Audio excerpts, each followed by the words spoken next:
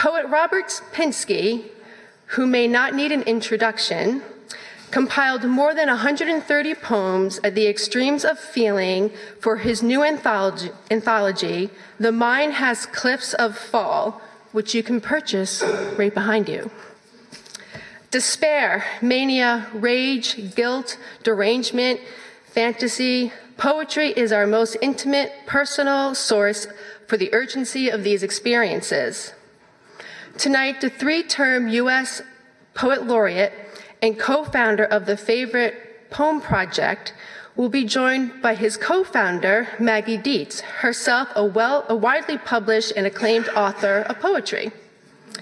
During a year-long open call for submissions, their project collected favorite poems from 18,000 Americans from ages 5 to 97, and produced dozens of short videos of individuals reading and talking about their choices.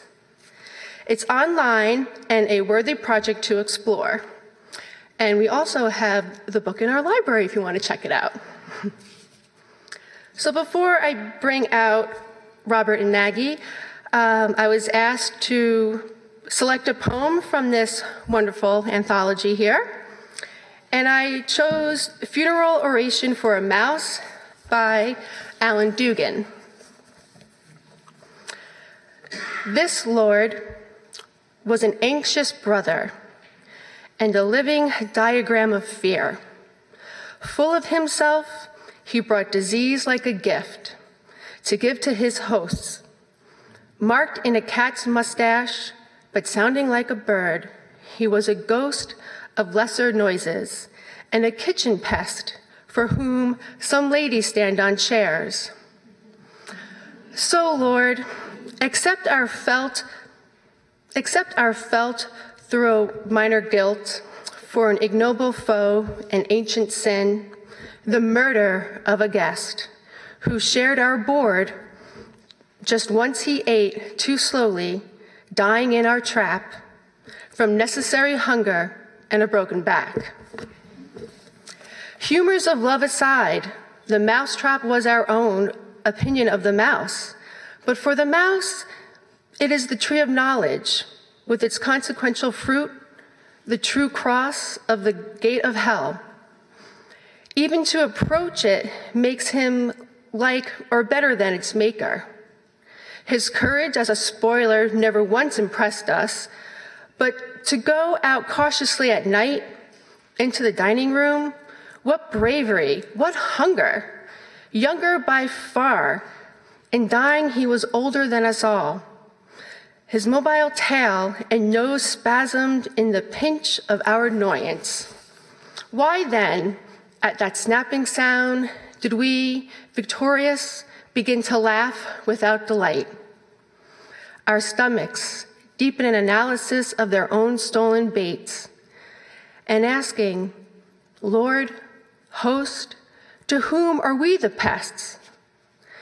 Contracted and demanded a retreat from our machine and its effect of death.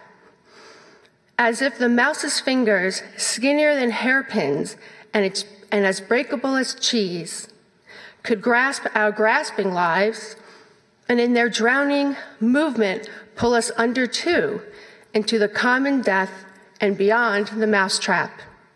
Please join me in welcoming Maggie Dietz and Robert Pinsky.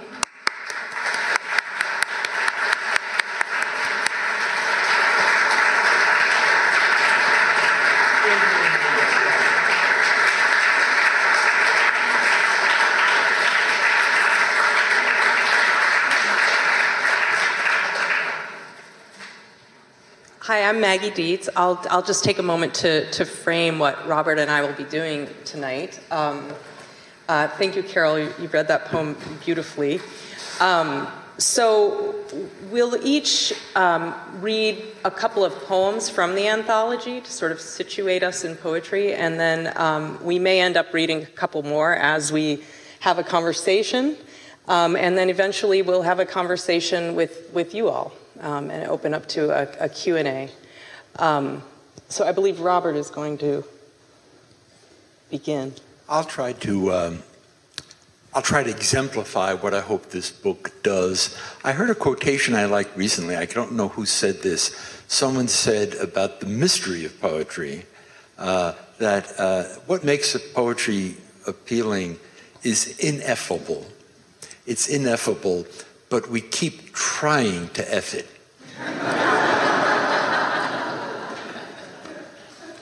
And the very first section in this book, the sections are called things like grief, love and rage, despair.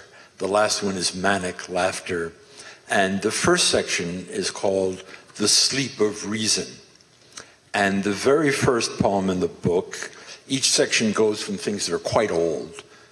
So love and rage goes from Sappho to people who were born 25 years ago. And you go chronologically in each section. So one of the oldest poems in the book, and the first poem in the book, to me embodies how you can't explain why a work of art works. It's worth trying. We do try to F it, but it is ineffable. And the poem for me is an example of how we can be quite moved, memorably moved by something inexplicable.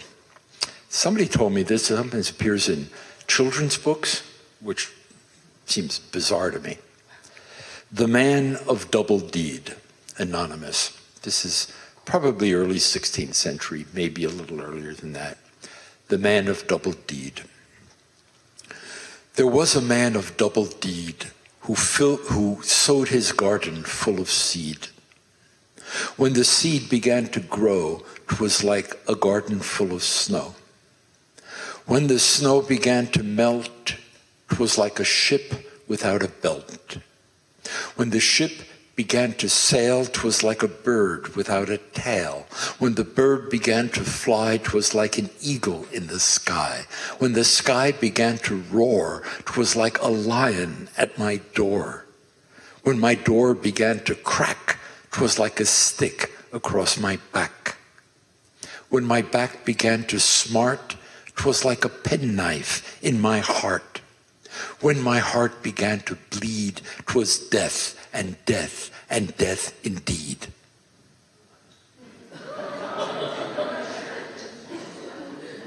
All those twos, this, that, all those twos, those pairs, and then the triple, death and death and death indeed. That's poetry. And it's form. It's content too, but in a way, the main thing you can say by it is it works. My head notes, I tried to keep the head notes of these poems are between 5 words and 30 words. The book has no yak. My introduction is very short, and the idea is partly these things don't need a lot of help. The sentence I have in that note in that poem is, as in dreams or some forms of mental illness, as in dreams or some forms of mental illness, the systematic becomes a form of derangement. It's insanely systematic. What's a ship without a belt? It just feels right. I'll read one other poem that helps, in my opinion, helps show what this book is, what it tries to do. The title, The Mind Has Cliffs of Fall, comes from a poem by Gerard Manley Hopkins. So sometime in the middle of the 19th century, towards the latter part, I guess, this young homosexual Catholic convert priest who never expected to publish poetry wrote this poem, from which I derived the title of the book. My head note here says, as in the selections from Dante and John Donne. There is no worst. It's the absoluteness. It's all. It's the most or the least. It's the extreme. No worst, there is none. No worst, there is none. Pitched past pitch of grief, more pangs will, schooled at 4 pangs, wilder ring. Comforter, where is your comforting? Mary, mother of us, where is your relief? My cries heave herds long, huddle in a main, a chief woe, world sorrow, on an age-old anvil wink, on an age-old anvil wince and sing. Isn't that just a great phrase? On an age-old anvil wince and sing. Then lull, then leave off. Fury had shrieked, no lingering, let me be fell, force, I must be brief. Oh, the mind has mountains, cliffs of fall, frightful, sheer, no man fathomed. Hold them cheap may, who ne'er hung there, nor does long our small durance deal with that steep or deep. Here, creep, wretch, under a comfort serves in a whirlwind. All life, death doth end, and each day dies with sleep. Again, you just feel. So now I'm going to ask Maggie Dietz, who, as Carol, who read the Dugan poem so nicely to you, as Carol said, Maggie is the co-founder of the Favorite Poem Project with me. And there is a poem by Maggie in this book. So now I'm going to ask you, it's your turn. Please read your poem and Zoloft, and pick something else in the book to read as well. Thanks, Robert. Robert was my teacher. I still always love to hear him read and talk. Okay, so this poem, Zoloft, I'll read Robert's very short head note. The poem is titled Zoloft. The title from my last book comes from a line in the poem. The title of my book is not Zoloft. Robert says, to choose the truth of sadness, even the truth of despair, can amount to a discovering, logic-defying joy. And this poem takes place in various places, but a lot of it is right here in Boston in Copley Square. So I don't even need to tell this audience that the BPL is the Boston Public Library. That's what I usually say. Zoloft. 2 weeks into the bottle of pills, I'd remember exiting the 1-hour lens grinder at Copley Square, the same store that years later would be blown black and blood-spattered by a backpack bomb at the Marathon. But this was back when terror happened elsewhere. I walked out wearing the standard Boston graduate student wire rims, my first ever glasses, and saw little people in office tower windows working late under fluorescent lights.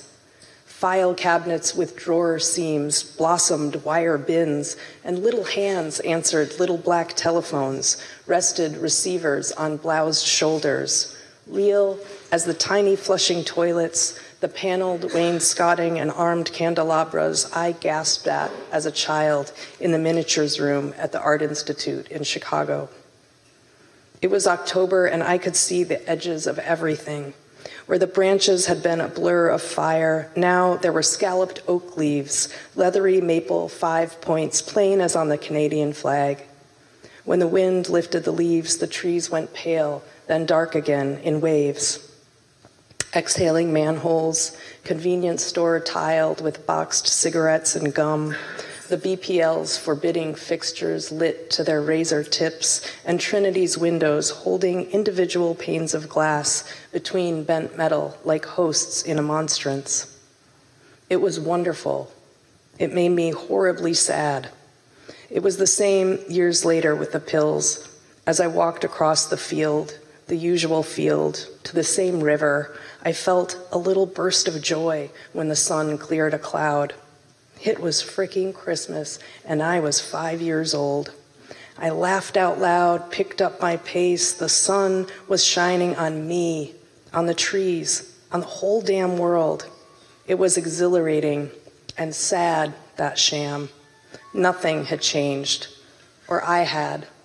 But who wants to be that kind of happy? The lenses, the doses, nothing should be that easy.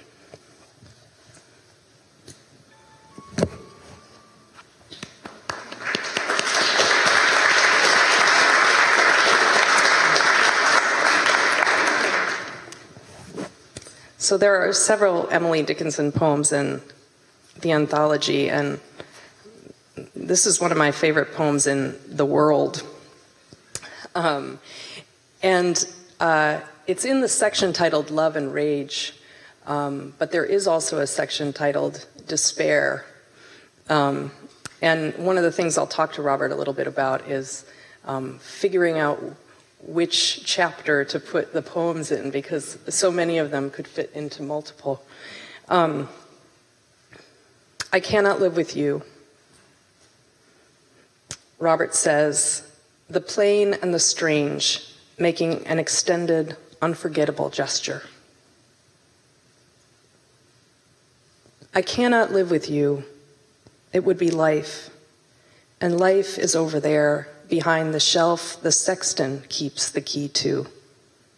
Putting up our life, his porcelain, like a cup discarded of the housewife, quaint or broke, a newer Sèvres pleases, old ones crack.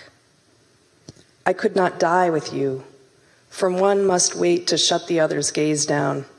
You could not. And could I stand by and see you freeze without my rite of frost, death's privilege? Nor could I rise with you, because your face would put out Jesus, that new grace glow plain and foreign on my homesick eye, except that you than he shone closer by. They judge us. How? For you served heaven, you know, or sought to. I could not, because you saturated sight, and I had no more eyes for sordid excellence as paradise. And were you lost, I would be, though my name rang loudest on the heavenly fame. And were you saved, and I condemned to be where you were not, that self were hell to me. So we must meet apart, you there, I here, with just the door ajar, that oceans are, and prayer, and that white sustenance, despair.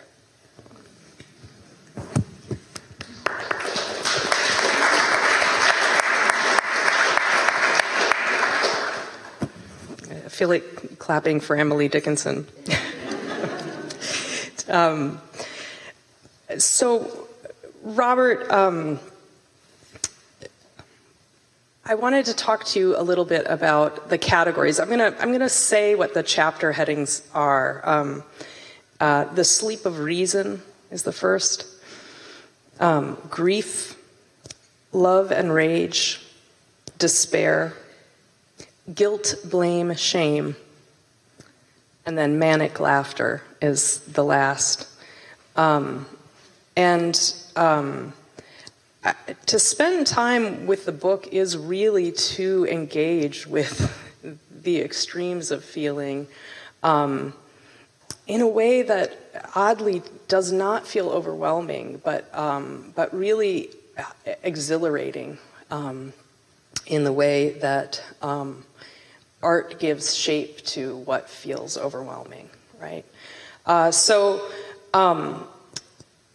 I wanted to talk to you about two things. One, when Robert and I and a couple other poets who have poems in the anthology did an event at the Boston Book Festival, and a woman there in the Q&A after it was all over said, grief, despair, "Why didn't you have a chapter on hope?"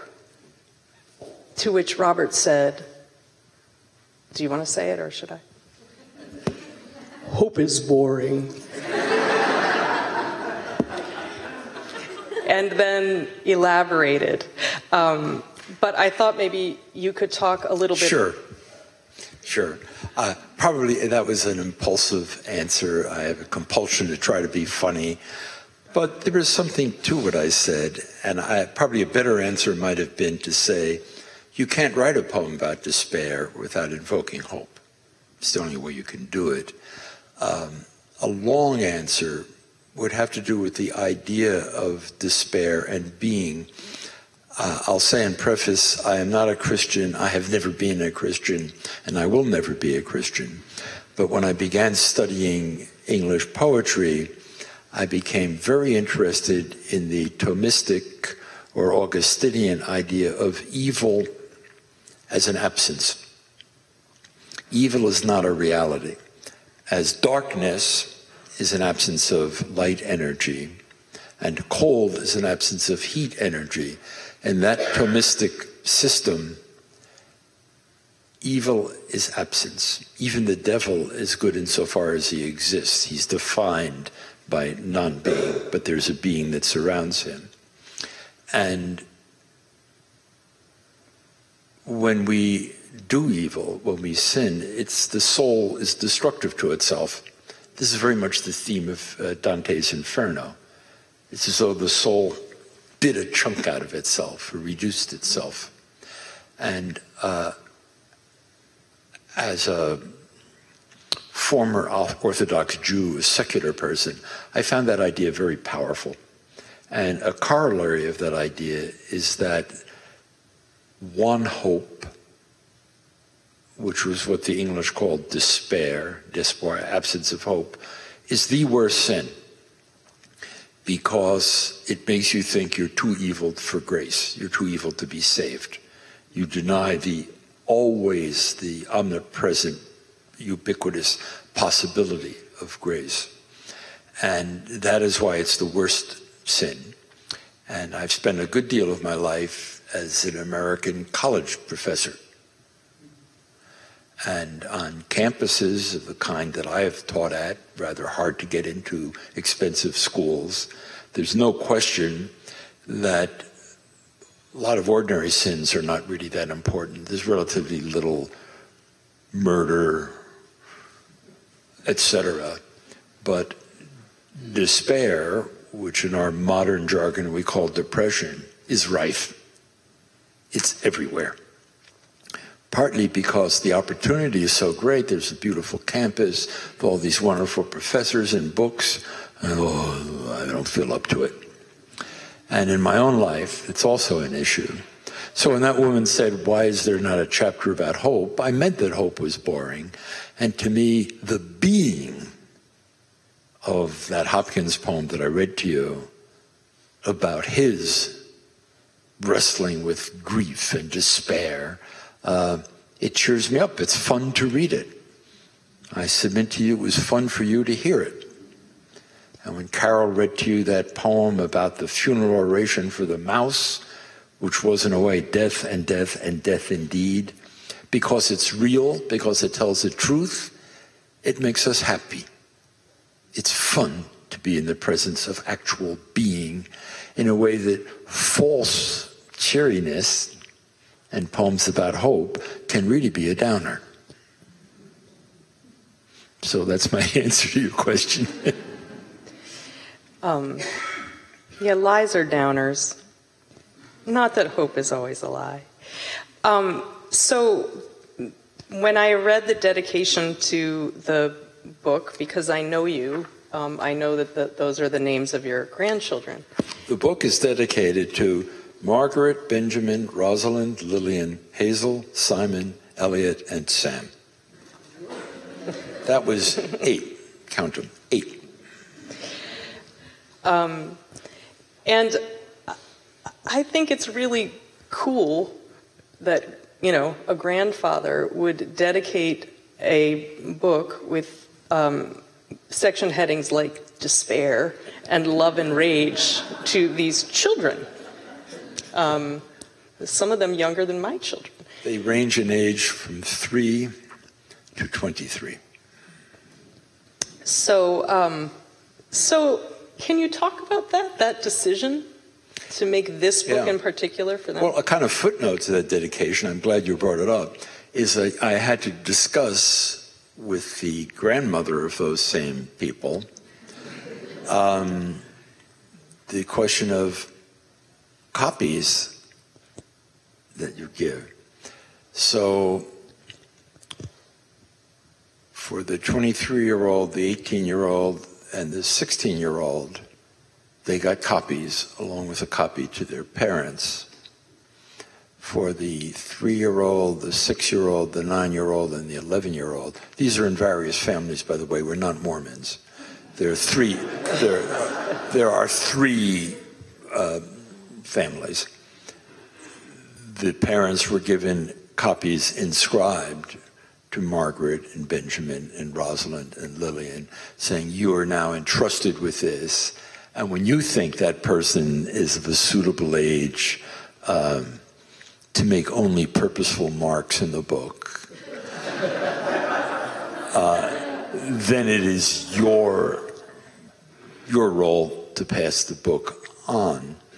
I was trying to pay the compliment to those children that I think they're serious people, and that this thing I value that's been such a source of joy in my life, I'd like to pass on to them, and that what I said to you all about despair and the Thomist idea of privation or absence as evil and being as the soul energy that is good, I was trying to give that to them, and I was paying them the compliment of not assuming that they somehow would be insulated from sadness or that their love would never be mingled with rage.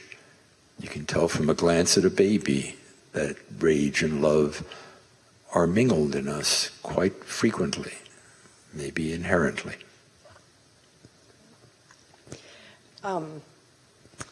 So there are a couple of poems that I would love to hear you read, that I've heard you read at various times. One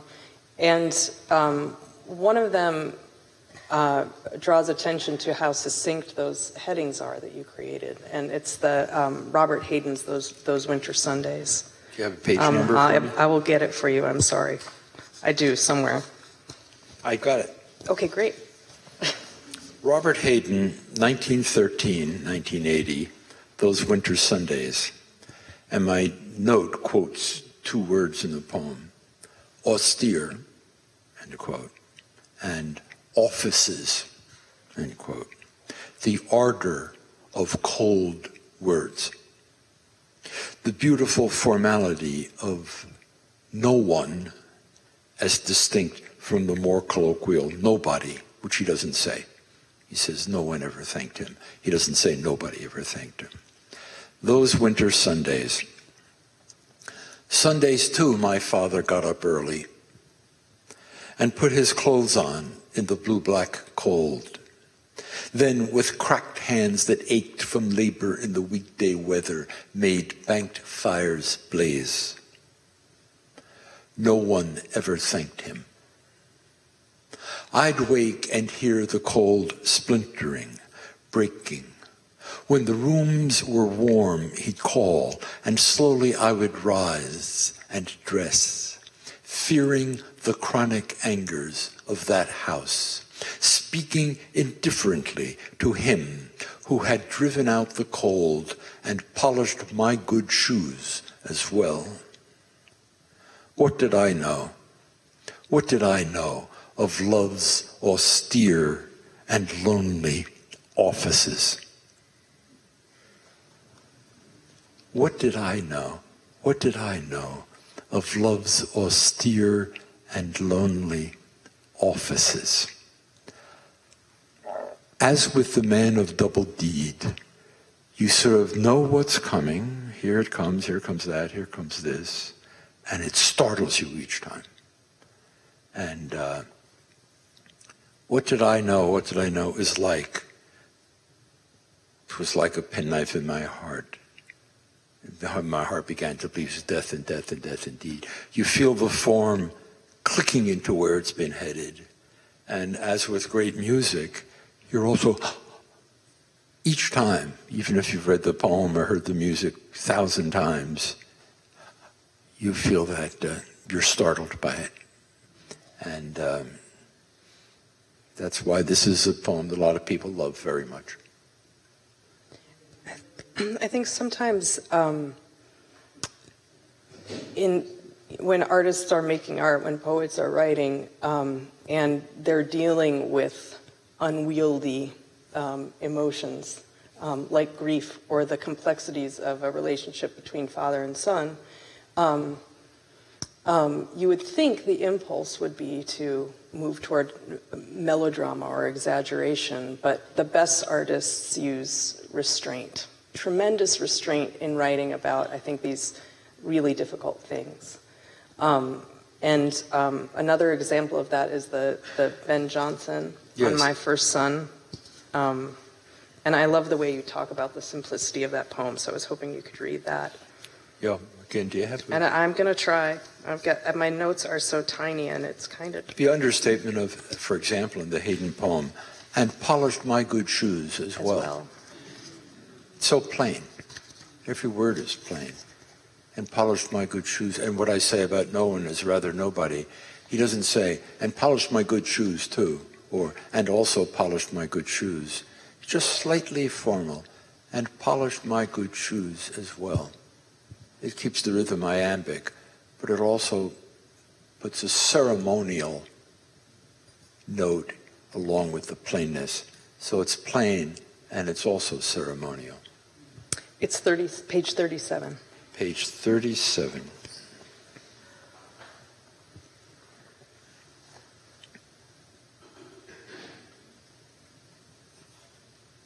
Ben Jonson in the poem, it's a very, very plainly written poem, to use that word again. He makes a distinction in the last line that sounds completely like the English language, but in fact he's imitating a line of the Latin poet Horace. But it's buried. You don't need to know that. My note says, trembling yet calm. Exactly between the impossible extremes of total bereavement on the one side and complete Christian consolation on the other side. And he's not pretending to either one of those. He's there in between. On my first son, farewell, thou child of my right hand and joy. My sin was too much hope of thee, loved boy. 7 years thou art lent to me, and I thee pay, exacted by thy fate on the just day. Oh, could I lose all father now, for why will man lament the state he should envy, to have so soon escaped world's and flesh's rage, and, if no other misery, yet age? Rest in soft peace, and asked, say, here doth lie Ben Jonson his best piece of poetry, for whose sake henceforth all his vows be such as what he loves may never like too much.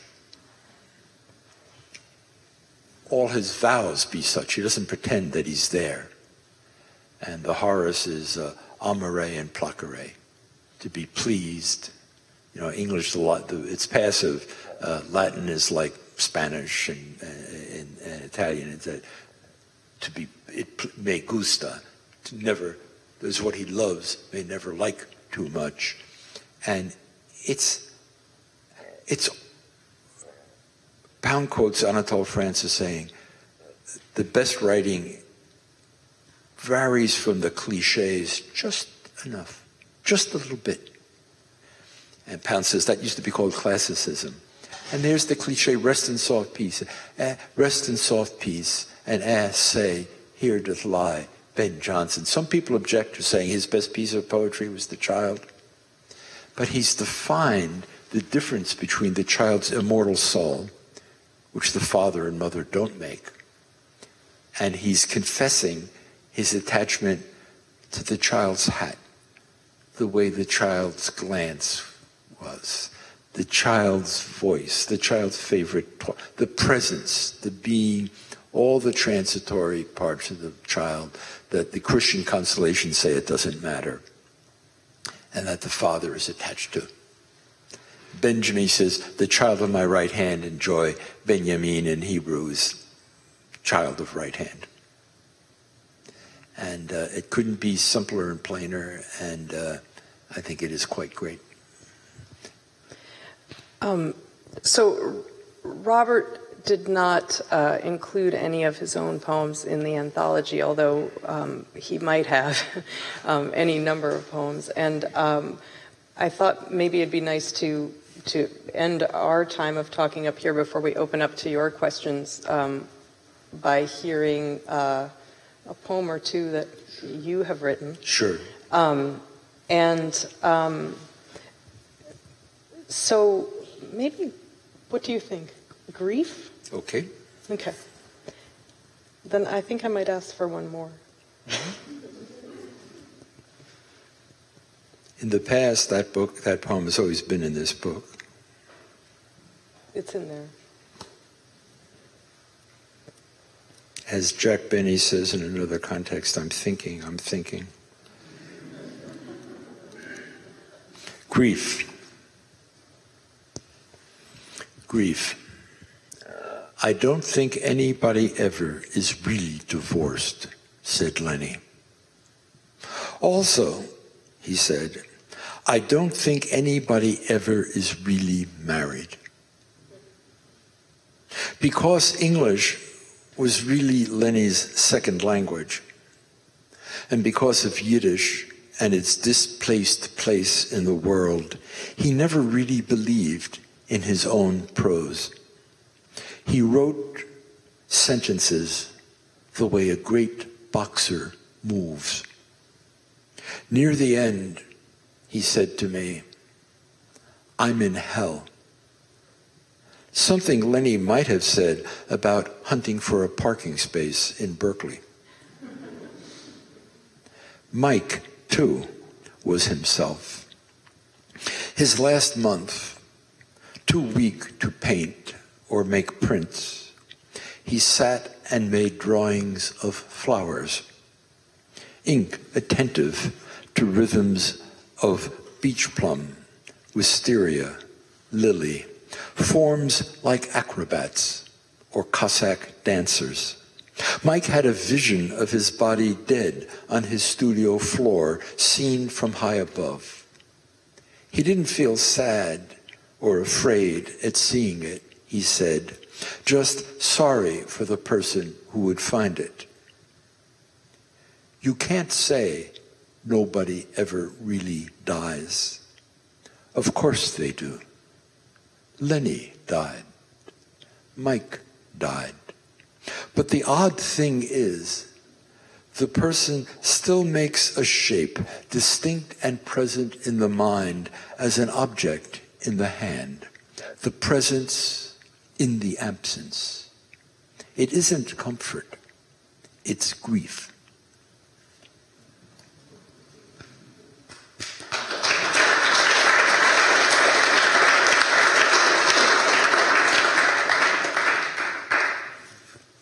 And then, Robert, I would love it if you would also read Antique. I think that it's connected to the Dickinson poem that I read. Yes. And also to the Dugan that Carol started us with. I hope this poem is in a way about Adam and Eve, and it certainly involves my own love life. But in a certain way, it's really about my mom and dad. My parents had a very stormy relationship.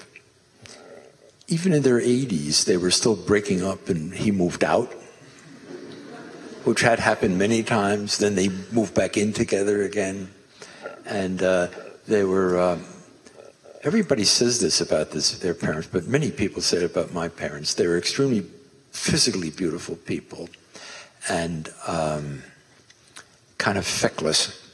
So that's an unnecessary introduction that it pleases me to make. The poem is called Antique. Antique.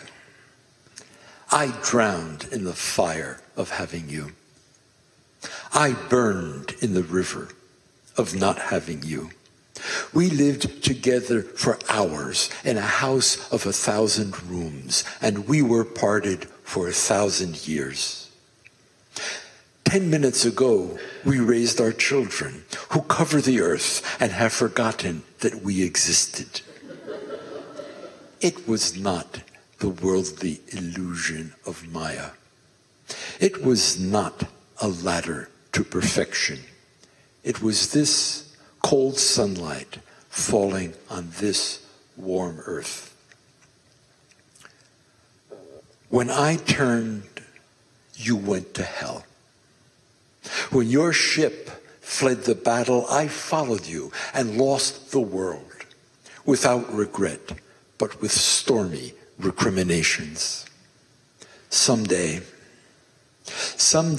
far down that corridor of horror, the future, someone who buys this picture of you for the frame at a stall in a dwindled city will study your face and decide to harbor it for a little while longer from the waters of anonymity and the acids of breath.